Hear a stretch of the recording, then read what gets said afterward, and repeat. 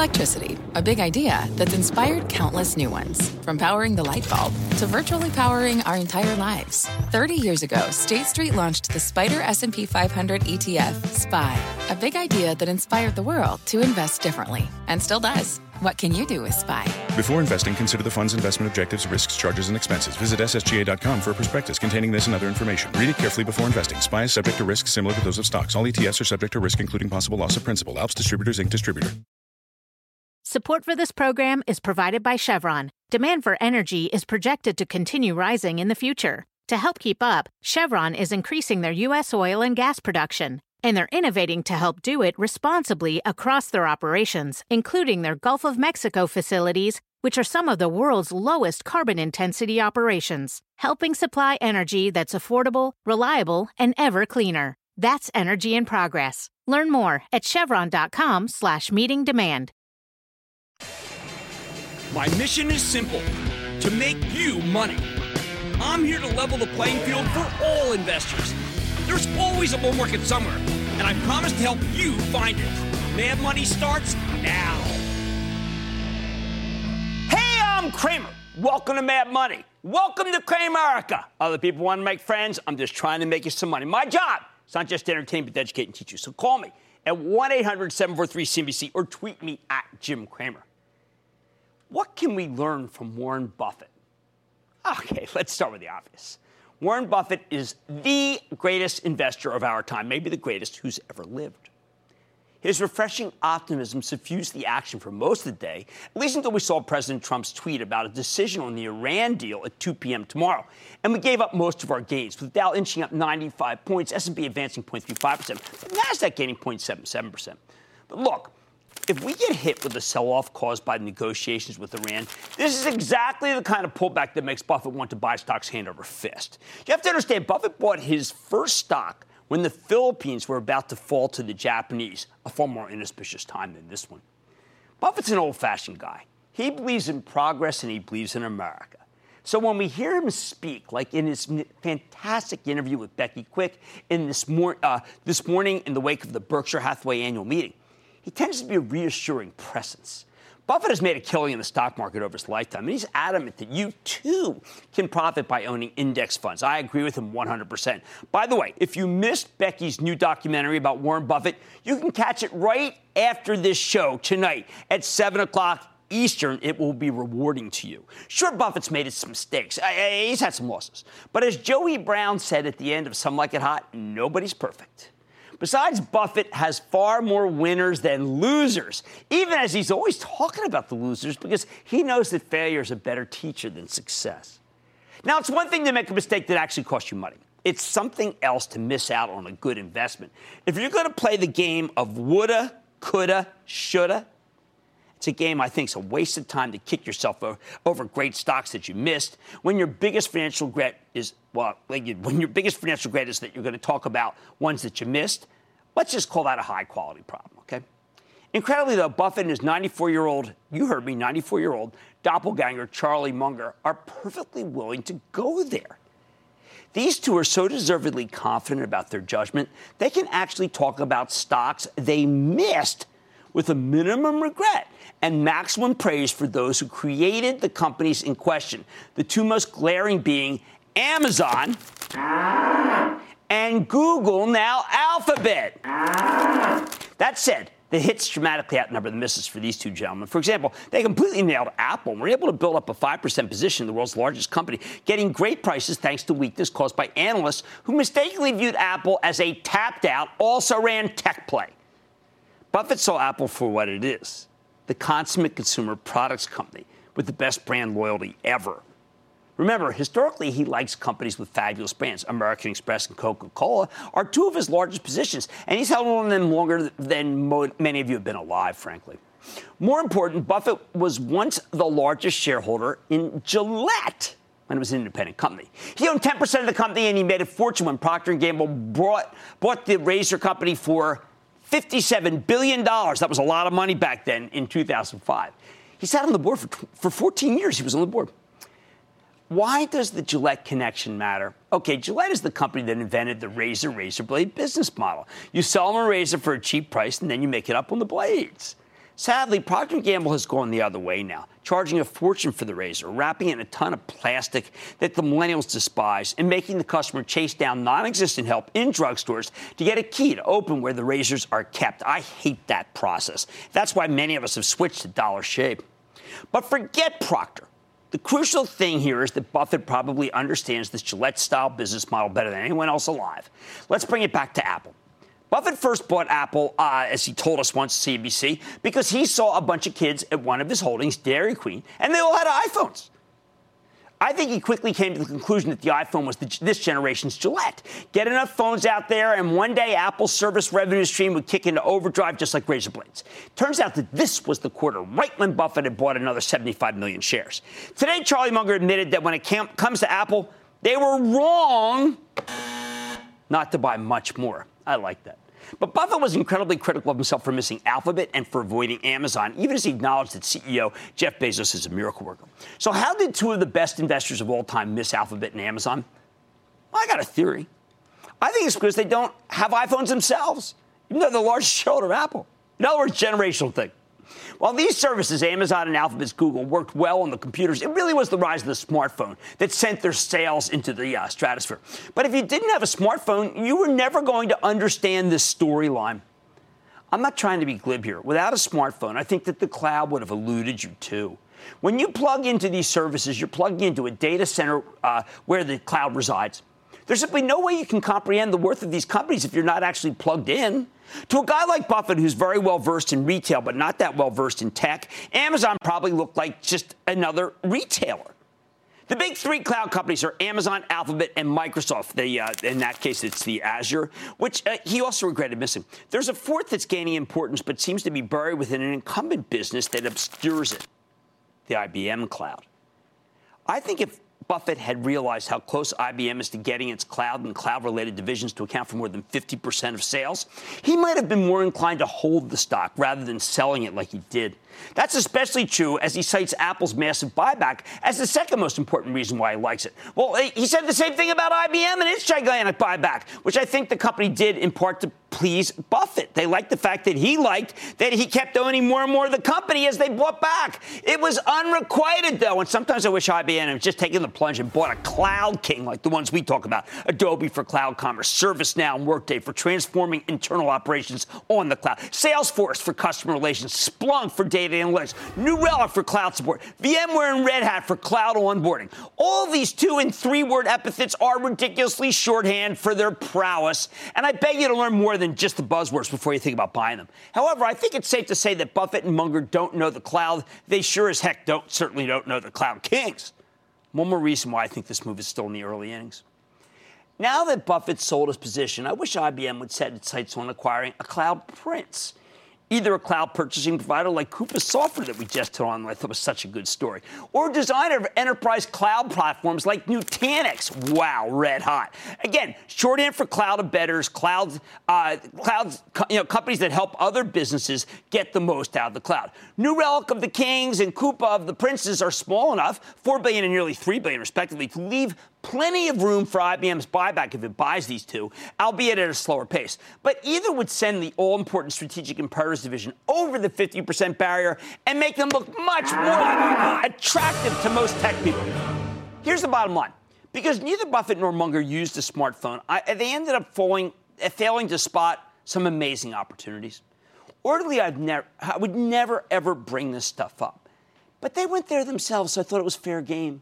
I would have been happy just to praise their brilliance, but if you're going to admit you made a mistake, I think it's fair for someone, might as well be me, to explain why I think it may have happened. Let's go to Edward in Alabama. Edward!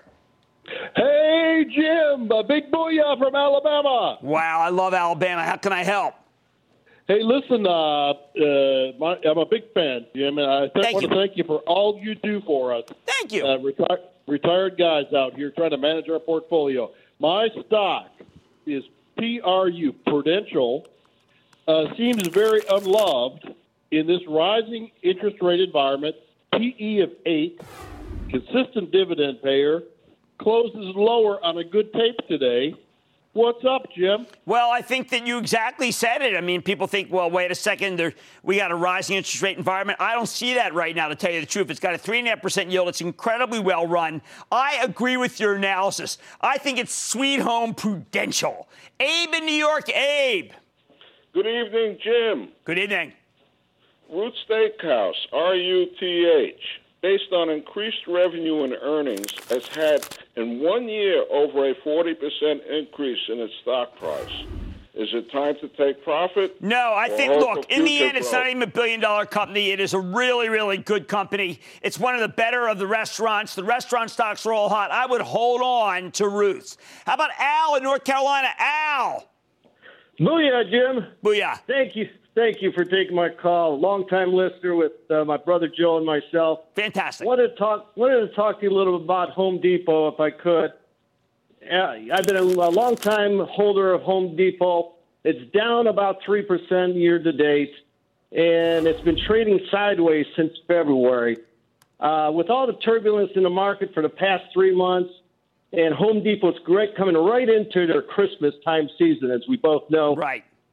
Should this be a buy for me right now? This is a buy. I've got to tell you, I want you to buy it and put it away. Home Depot is crushing it. Technologically over Lowe's. I pulled up with the whole Home Depot team last week at the Tunnel to Towers charity. I mean, not that they were going to tell me anything other than the fact that Home Depot is a good company, but I didn't need them to tell me that. But I've got to tell you, the culture there is so great, and I just think it's a fantastic company, and I want you to own it. Judy in New Jersey. Judy.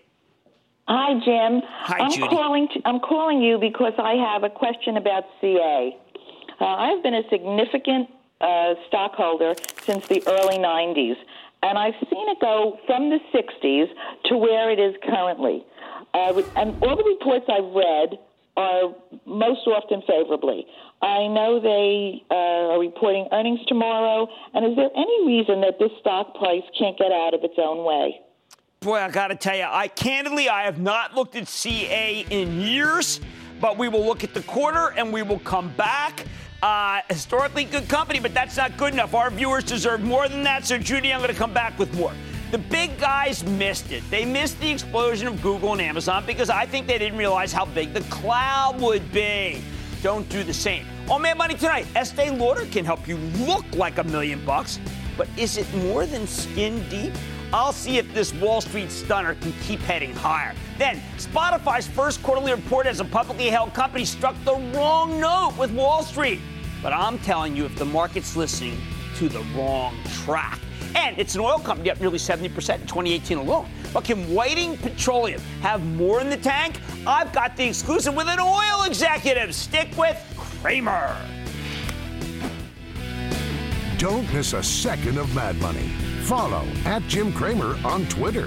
Have a question? Tweet Cramer. #MadTweets.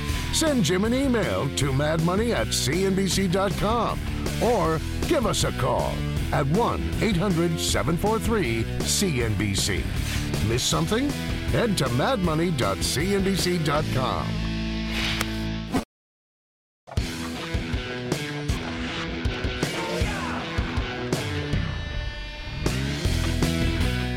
What do we want from a consumer packaged goods company anyway? We asking for too much from this industry. Should we be content with a group that's struggling to deliver low single-digit revenue growth? Maybe it's just not fair to hold the food, beverage, and grooming companies to the old standards. Maybe the environment is too difficult for them to deliver solid top and bottom line numbers like we've got used to. At least that's what I was thinking until Estee Lauder reported last week and gave us a throwback to the good old days, with genuine growth courtesy of innovation and captured market share.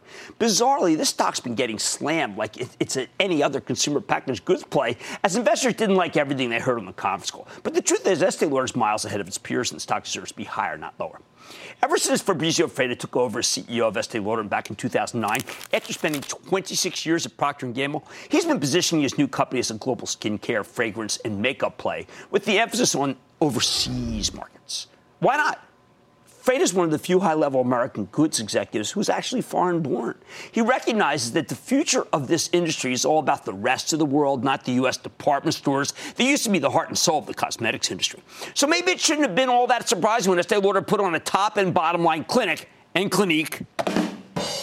this quarter with 13% sales growth, double the pace of the broader category, and net income up 17%. Freda didn't just foresee that foreign markets, particularly in Asia, would be critical here. He also understood that social media would drive sales, particularly the sales of makeup to young women who want to look their selfie best.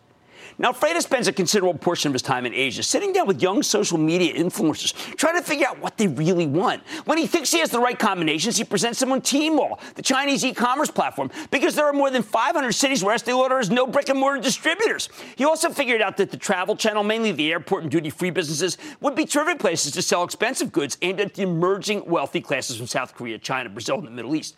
Oh, and he tests every new formula over and over again to be sure it's right, starting small and then blowing it out when it's proven to be a moneymaker. Of course, despite the towering gains versus competitors, not everything was perfect for Estee Lauder this quarter. After years of extraordinary growth in makeup, the business seemed to have leveled off, a big reason why people are panicking out of the stock. He brought it to our attention, not the analysts. On the other hand, skincare, a category that had been in the doldrums, took off, in part because younger women started worrying more about the damage that makeup can cause without proper removal.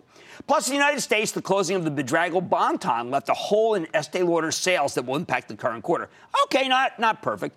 And in an embarrassing moment on the conference call, Freda had to disclose that some of the claims Estee Lauder's been making about its products were inaccurate, mostly stuff related to its staying power, how long it could last on your face. As they discovered this quarter, well, something's been awry at the company. It's not the end of the world.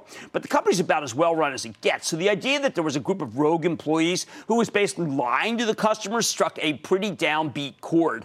Mr. Freda was not too happy. Still, in an era where smartphone cameras keep getting more and more sophisticated, paying for makeup has become a necessity.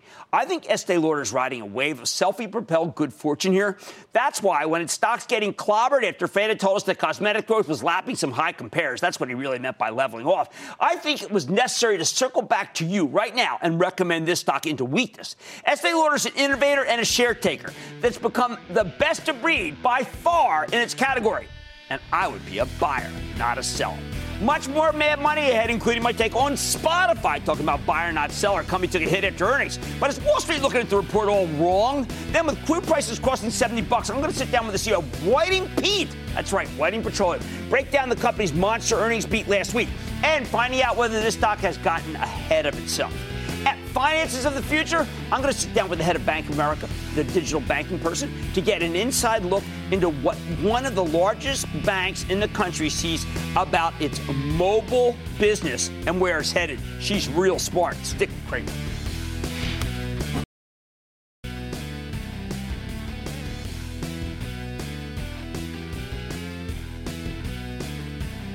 The market makes a lot of snap judgments during your earnings season. There's so much information coming from so many different companies at once, it's very difficult for anyone to make an informed decision. I mean, who has that kind of time? Now, when you make snap judgments, you also make mistakes. And whenever the market makes a particularly egregious error, I like to go back and set the record straight. After all, nothing screams buying opportunity like a stock that's been unfairly punished. Consider the case of Spotify, the online streaming service that has revolutionized the music business. Last Wednesday night, Spotify reported its first quarter as a publicly traded company, and if you only judge the results based on the action in the stock, you would have thought that these numbers were horrific. Over the next 2 days, the darn thing lost $15 and nearly 10% of its value. Ouch. So how bad was the quarter? Must have been terrible, right? I mean, what did Spotify do to freak out Wall Street? Well, that's the thing. Upon further review, it turns out this company hit all of its targets it set out for when it started trading on the New York Stock Exchange a little over a month ago in a direct listing. Think of it as kind of an anti-IPO. You heard me. Spotify got clobbered for delivering in-line numbers. Now, if you believe Spotify's management a month ago at the time of the listing, then this story really hasn't changed at all. But then how do you make sense of this hideous decline? Sell. First of all, as I pointed out when I recommended Spotify right after it listed on April 5th, this is a really unusual story. When fast-growing tech companies decide to list their stock on a major exchange, they almost always do an initial public offering or an IPO, and the IPO process is about making money. Management goes out on the road basically trying to sell potential investors on the value of the enterprise. Then they sell a bunch of new shares to the public in order to raise some cash. But Spotify did none of this. There was no promotional roadshow, no CEO ringing the opening bell. at the NYSE, or New York Stock Exchange, as I call it. No IPO for that matter. The company didn't create new shares to sell to the public. Spotify wasn't trying to sell you anything except its stream service. Instead, Spotify did what's known as a direct listing. Basically, they made it possible for their existing shareholders, mostly early investors and employees, to ring the register by selling their stock on the open market. It was the most non-promotional thing I've seen from a major technology company in years, maybe decades. The CEO, Daniel Ek, is the straightest of straight shooters. That's one of the reasons I recommended the stock a month ago. Beyond the fact that Spotify is a terrific platform with a very strong growth story, I like their style, and of course I like the service. But as we saw last week, Spotify's style is not for everybody. So what exactly happened here? Did Spotify really come right out of the gate and disappoint with its first quarter as a publicly traded company? Not quite. The thing is, while a lot of investors acted surprised and disappointed by these numbers, Spotify did its best to tell us exactly what to expect about a month before they reported, or a week before the listing. And when we saw the actual figures, all I can say is these guys are very good at forecasting. For example, right before the listing, Spotify said it was aiming for 168 to 171 million monthly active users. When the company reported last week, the number was 170 million, up 30% year over year. Total premium subscribers, management predicted 73 to 76 million. The actual number came in at 75 million, up 45% year over year, also at the higher end of the range. And it just keeps going. Spotify predicted it would generate 1.1 to 1.15 billion euros worth of revenues. They did 1.14 billion euros, up 26% versus last year. The gross margin, what the company has left after the cost of goods sold, they predicted 23 to 24%. They delivered 24.9. Earnings. They warned us to expect a 50 to 80 million euro loss. It was 41 million loss. Over and over again, Spotify gave us results that were basically at the high end of the previously announced forecast. So why did the stock get crushed if these numbers were predictable? Well, you may have seen that Spotify's second quarter guidance was substantially weaker than what many analysts were expecting. But management is basically just calling for its turbocharged growth rates to continue. As for the full-year guidance, Spotify simply maintained those numbers, which begs the question, if this quarter was so predictable, why were so many shareholders disappointed? Well, to borrow a line from legendary film Cool Hand Luke, what we have here is a failure to communicate. Remember how Spotify was the anti-IPO? Well, this was the anti-first quarter. I think there's a cohort of short-term investors who've gotten used to certain patterns from these newly public tech stocks. They expect management to sandbag them with lowball numbers before the deal so that the company can blow away the estimates right out of the gate. Spotify refused to play this under-promise and over-deliver, or UPOD, game. The numbers they gave us right before the listing were real, not lowball figures. Management meant to hit those targets, and that's exactly what they did. They're not playing the game. The problem is a lot of people crowded into the stock based on the idea that it would be like every other fresh-faced tech name. These summer stock patriots expected a blowout, even though Spotify did nothing to give them that impression. I mean, they really didn't. I couldn't believe how unfair this was. And when they merely got an inline quarter, these guys all dumped the stock, all the fast money. Because for any normal newly minted tech IPO, an inline first quarter would be a huge disappointment. But Spotify is anything but normal. The other thing is that during the run-up to earnings, there was a real drumbeat of positive analyst coverage. And while I agree with the bulls here, I think all of those buy ratings right out of the gate may have contributed to the impression that the first quarter would definitely be a blowout, even if that's not the story the analysts were actually telling. So now that Spotify has pulled back from 170 to 150, what do we do with it? Honestly, I like it even more. Spotify has a great story. It's one of the few services that people will pay for without questioning, and management sounded very confident about their ability to fend off any potential competition in the streaming space. And why wouldn't they be confident? Spotify has 95 million free customers, and that's how 60% of their paid users start out. It's basically a pipeline of potential paid subscribers, and that's an awful lot of people. More importantly, now we know what to expect. Spotify is run by some of the most honest, straightforward, non-promotional executives I've ever seen. Based on their track record so far, I'm not worried about them missing the numbers going forward. Oh, and because Spotify is a European company, they have been getting crushed by the weak dollar as it gets a huge chunk of its business from America. So if the dollar can give us a sustained rebound, and it sure looks like it's going to, that would be a major boost for these guys. But regardless of currency, I think this is a great story. And as for the sellers who dumped Spotify last week, sell, sell, sell. I say good riddance. The House of Pain. They're missing this address. House of Pleasure. Bottom line, do not let last week's sell-off in Spotify scare you. The company gave you a forecast before it listed its stock, and they hit those numbers. It just got punished because a bunch of investors let their expectations get out of control. To me, that says these guys are incredibly straight shooters. I think that's amazing. I'd be a buyer. Miles in my home state of New Jersey. Miles. Hey, Jim, a big Atlantic City stuttering booyah. Perfect. Thank you for everything you do, big Perfect. fan, forever. What's up? My question's about Twitter. It's been taking a beating recently due to the Cambridge Analytica scandal and infamous short sellers saying they had dirty secrets.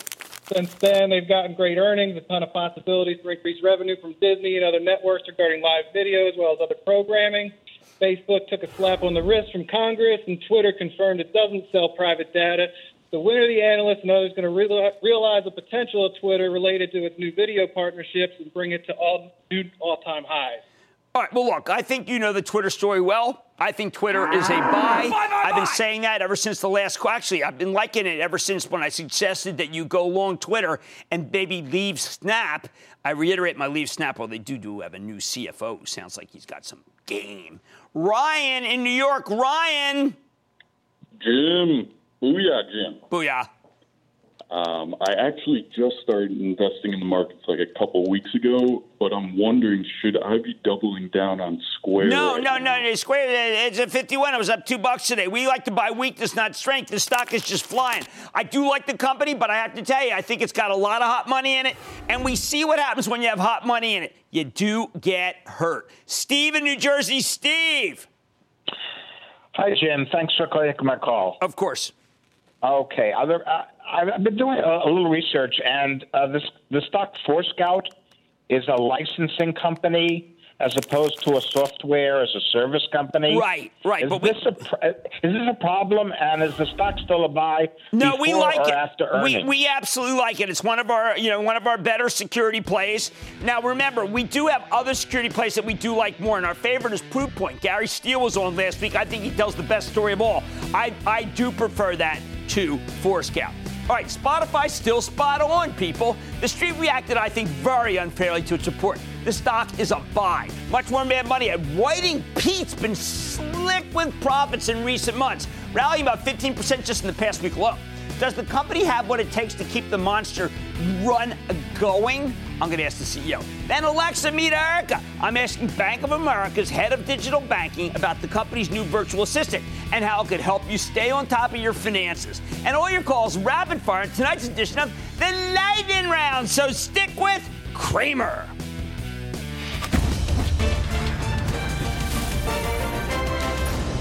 Tomorrow, kick off the trading day with Squawk on the Street. Live from Post 9 at the NYSE. I'm so done with all these movies. I'm done with you. I'm done with you. You're done with them. I'm done with you. Okay. This movie's amazing. Oh, it all starts at 9 a.m. Eastern.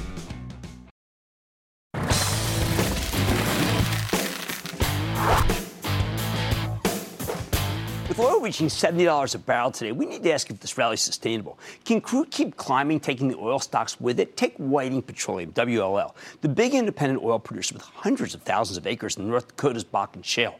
Remember, the Bakken is not super cheap. That's the Permian Basin. But with oil just under $70, Whiting's practically printing money. The company reported just last week, and they shot the lights out. Whiting delivered a monster top and bottom line beat, and the stock caught fire. No wonder it's up 70% just for 2018, including another 1% today.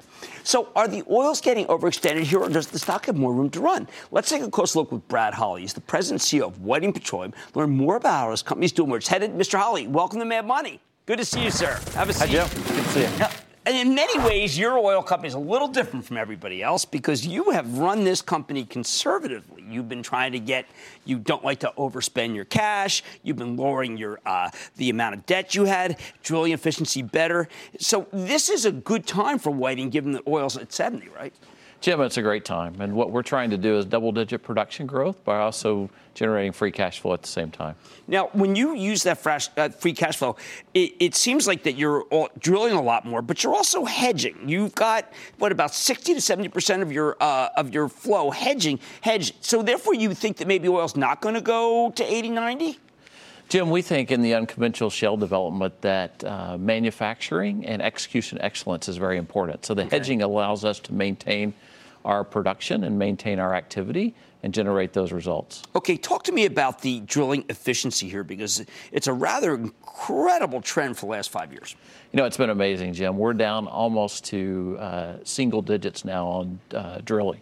We're under 10 days per well. That's incredible. We continue to just drive that Double down. that 5 years ago? Double that. Yeah. That's just amazing. Now, you have a very novel compensation package.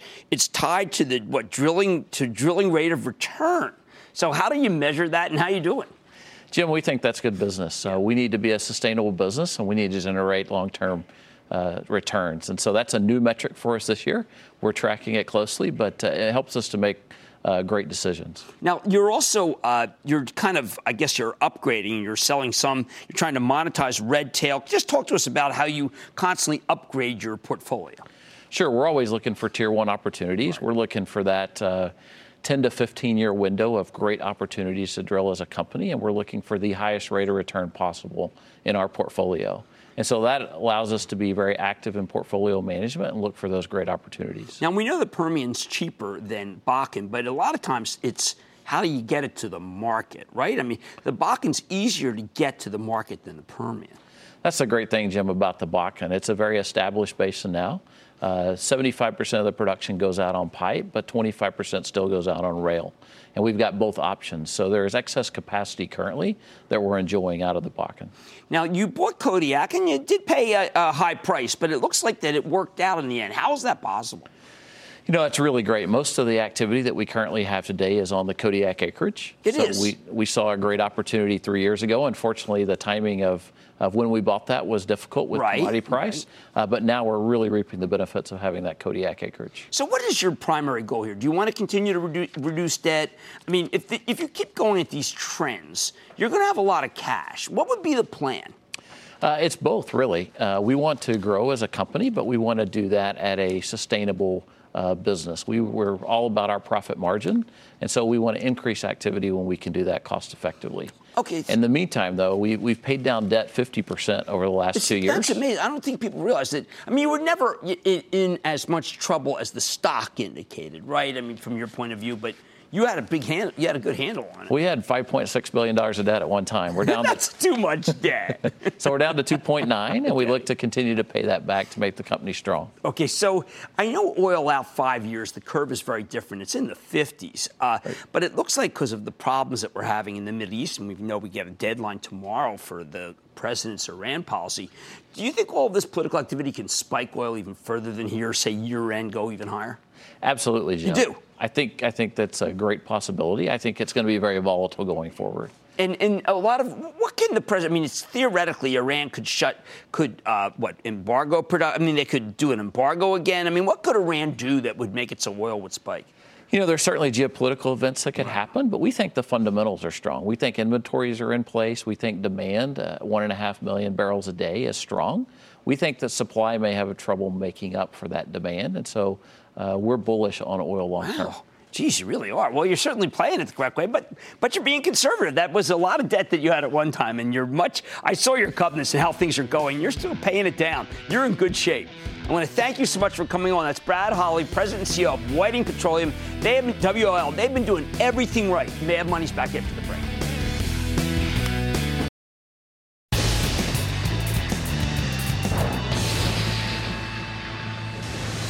It is time. It's up to the light. We're going to go around. And then the lightning round is over. Are you ready, Ski? Dad, it's time for the light round. Let's start with Neil Matthews. Neil. Hello, Professor Kramer. How are you?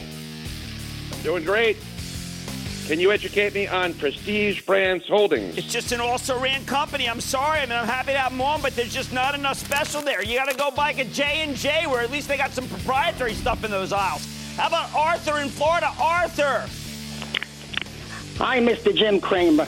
Arthur. I want to thank you for sharing with your followers and viewers your awesome insight, knowledge, and wisdom. I've done very well since 2005 watching your show. I'd appreciate your insight. Thank you. And your knowledge on CVS. All right, CVS and Walgreens will give you two for both of these stocks were down, I think, because Warren Buffett said today that it would only be a matter of months before there would be a CEO named to the Berkshire Hathaway JP Morgan, Amazon, Healthcare Group, and I think that's weighing on everything having to do with drugstores. How about we go to Sue in Florida? Sue. Hello, Jim. This is Sue in Florida. Okay. And I'm calling you about a stock that I hold. It's called Lending Tree. The symbol is TREE. You know what? The stock had been great, and then the stock got crushed as soon as interest rates started going up. And I've got to tell you, I think Doug Lepner's done a remarkable job. But the stock has had such a run that I wouldn't mind taking a little bit off the table. Honestly, it's just been a rocket ship since we had Doug on. Let's go to John in Tennessee. John. Jim, this is John from Clarksville, Tennessee. Okay. I own a convenience store in Clarksville. I got my TV on Mad Money ever since you started Mad Money on TV. Thank you. My question is, what do you think about Valiant Pharmaceutical? They're going to have their earnings coming out tomorrow. I think Joe Papa's doing a good job. I mean, it's going to take a long time. They got that big dead horse. He's turning the thing around. It's a bit of a battleship to turn around, but I think he will do it because he's a good manager. How about Tom in Illinois? Tom. Hey, Big Jim. Yeah. A giant booyah to you. Booyah back. I've got a question. I have a lot of friends and a lot of family members that have passed on because of cancer. So I'm wondering, do you have any insight on Nectar, NKTR, specifically they're 214 and 262?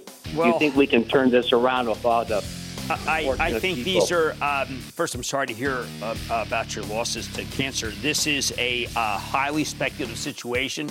To me, if you want cancer drugs, I still go with Keytruda and Merck. I think that Merck's a very inexpensive stock. Doesn't have the star power, but it does have the firepower. How about we go to Matt in Minnesota? Matt. Hey, Jim, in Minnesota, booyah to you. My stock is Kirkland Lake Gold, KL. You had the CEO on 8 months ago. I'm up 54%. Do I buy more or keep holding?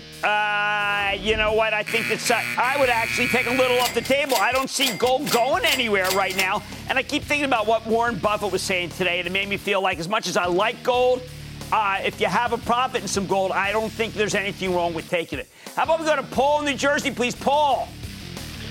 A big booyah, Jim, to you from New Jersey. Good to have you. My stock is EPR. You still recommend to buy on that? Yeah, you know, when I was talking with my writing partner, Matt Horwing, today, we see that stock sneaking back, and we decided, you know what? We think it was overly punished. It looks like it can hold in here, and I think that it's probably overdone to the downside. It's making a bottom. It yields 7.5%. Let's go to Fred in Ohio, please. Fred. Booyah, Mr. Kramer. How are you doing today? All right, how about you? I'm doing great. Calling about IRM, Iron Mountain, one of my Another one of these that was oversold. All these different situations that REITs have just been clobbered, and I think that they're all done, going down, and that this is, well, not all of them. Some of them are in trouble. And that, ladies and gentlemen, is the conclusion of the Lightning Round. The Lightning Round is sponsored by TD Ameritrade. Take control of your financial future with the new madmoney.cnbc.com. Kramer's exclusive CEO interviews, full episodes, analysis, even your own soundboard. Plus special access to Mad Money 101 with rules and techniques to break down the market for all investors. The red flag that makes me drop a stock immediately is... It's everything you need right when you need it. The new madmoney.cnbc.com.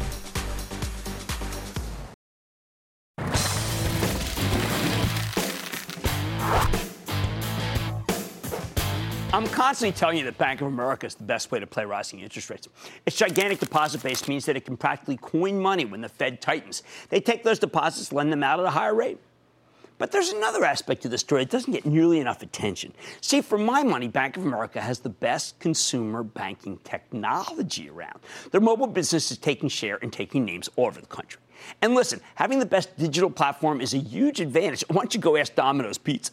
Now, earlier, I got a chance to check in with Michelle Moore, the head of digital banking for Bank of America, the woman who's transformed this company into a digital powerhouse. Take a look. Michelle, every quarter, I see the digital banking numbers from Bank of America, and they are far better than everybody else. What's the secret here?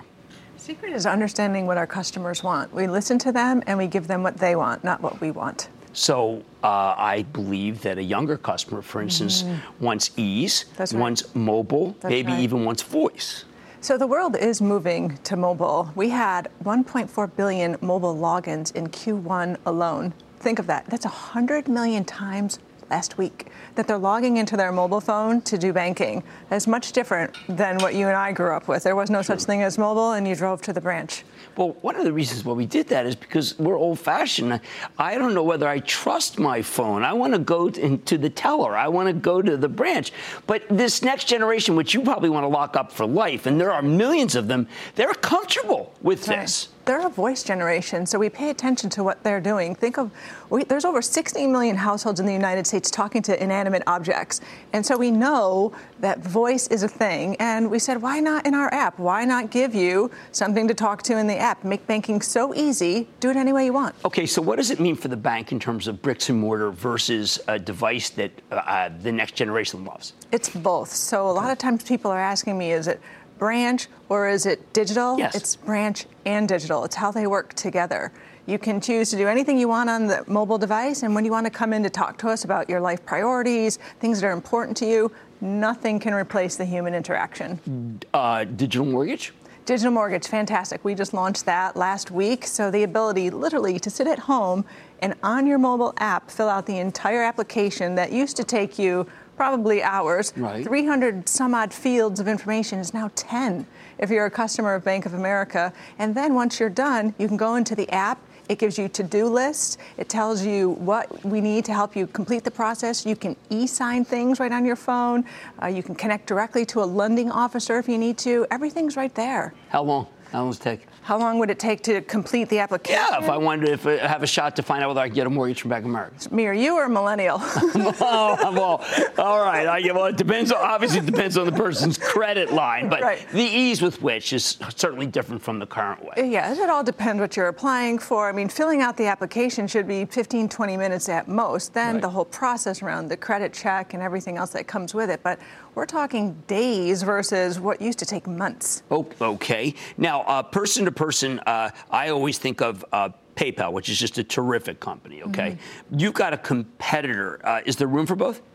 Yes. This is one big ecosystem. We would like to get cash out of the system, Jim. It needs to be about security, ease, send money to you in a quick, easy way.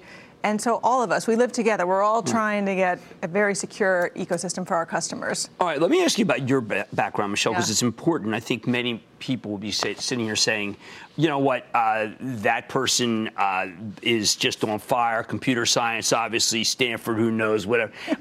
Could have worked at Google, could have worked. That's who I think, okay? Yes. But then when I look at your background's a little traditional for the person who's running digital, right?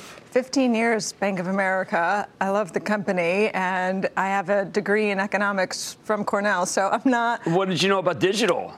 Nothing, but what I did know is I needed to listen to what customers wanted, and that's what's important. So, okay, so that's all right. That's a great lesson because I think that a lot of people go the other way.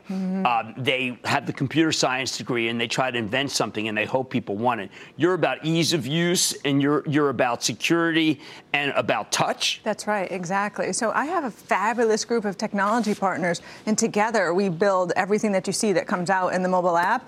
My angle is all about the client experience. How easy is it to use? Big buttons, beautiful design. Is it so intuitive that anyone can use it? And who is Erica? Who is Erica? So Bank of America, the last 5 letters of our namesake. Very clever of us, but it really is artificial intelligence. Think of the masses. We have 65 million customers. How do we help them live their daily lives? Give them information about bills are coming due, or how to better improve your FICO score. Things like that. All of that delivered to the masses. Like the one thing that again, my old-fashioned, my kids wouldn't say this, but fraud.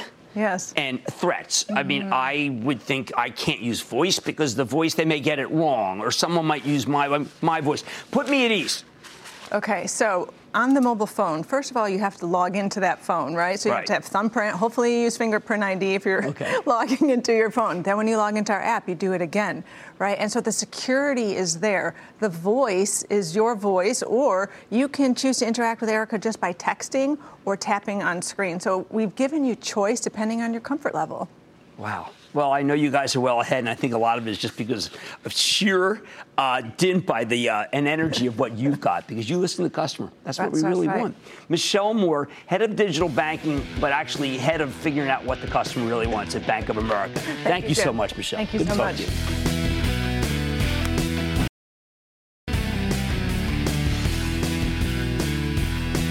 The analysts didn't like it. They found so many things wrong. They thought it was boring and old. Maybe best days are behind it. But Warren Buffett liked Apple. And you know what? Maybe today, that is all that matters. Like I said, there's always a bull market somewhere. I promise I'll find it just for you right here on Mad Money. I'm Jim Cramer, and I will see you tomorrow. Can you remember a time when you thought someone you disagreed with might actually be right? In the new podcast, You Might Be Right, former Tennessee Governors Bill Haslam and Phil Bredesen pose that question to guests like Paul Ryan, Al Gore, and Judy Woodruff. Come for the stories, stay for the substance and expert insights into some of the most challenging issues facing the country, including affordable housing, crime, and education. Listen to You Might Be Right, a new podcast from the Baker School at the University of Tennessee, available wherever you get your podcasts.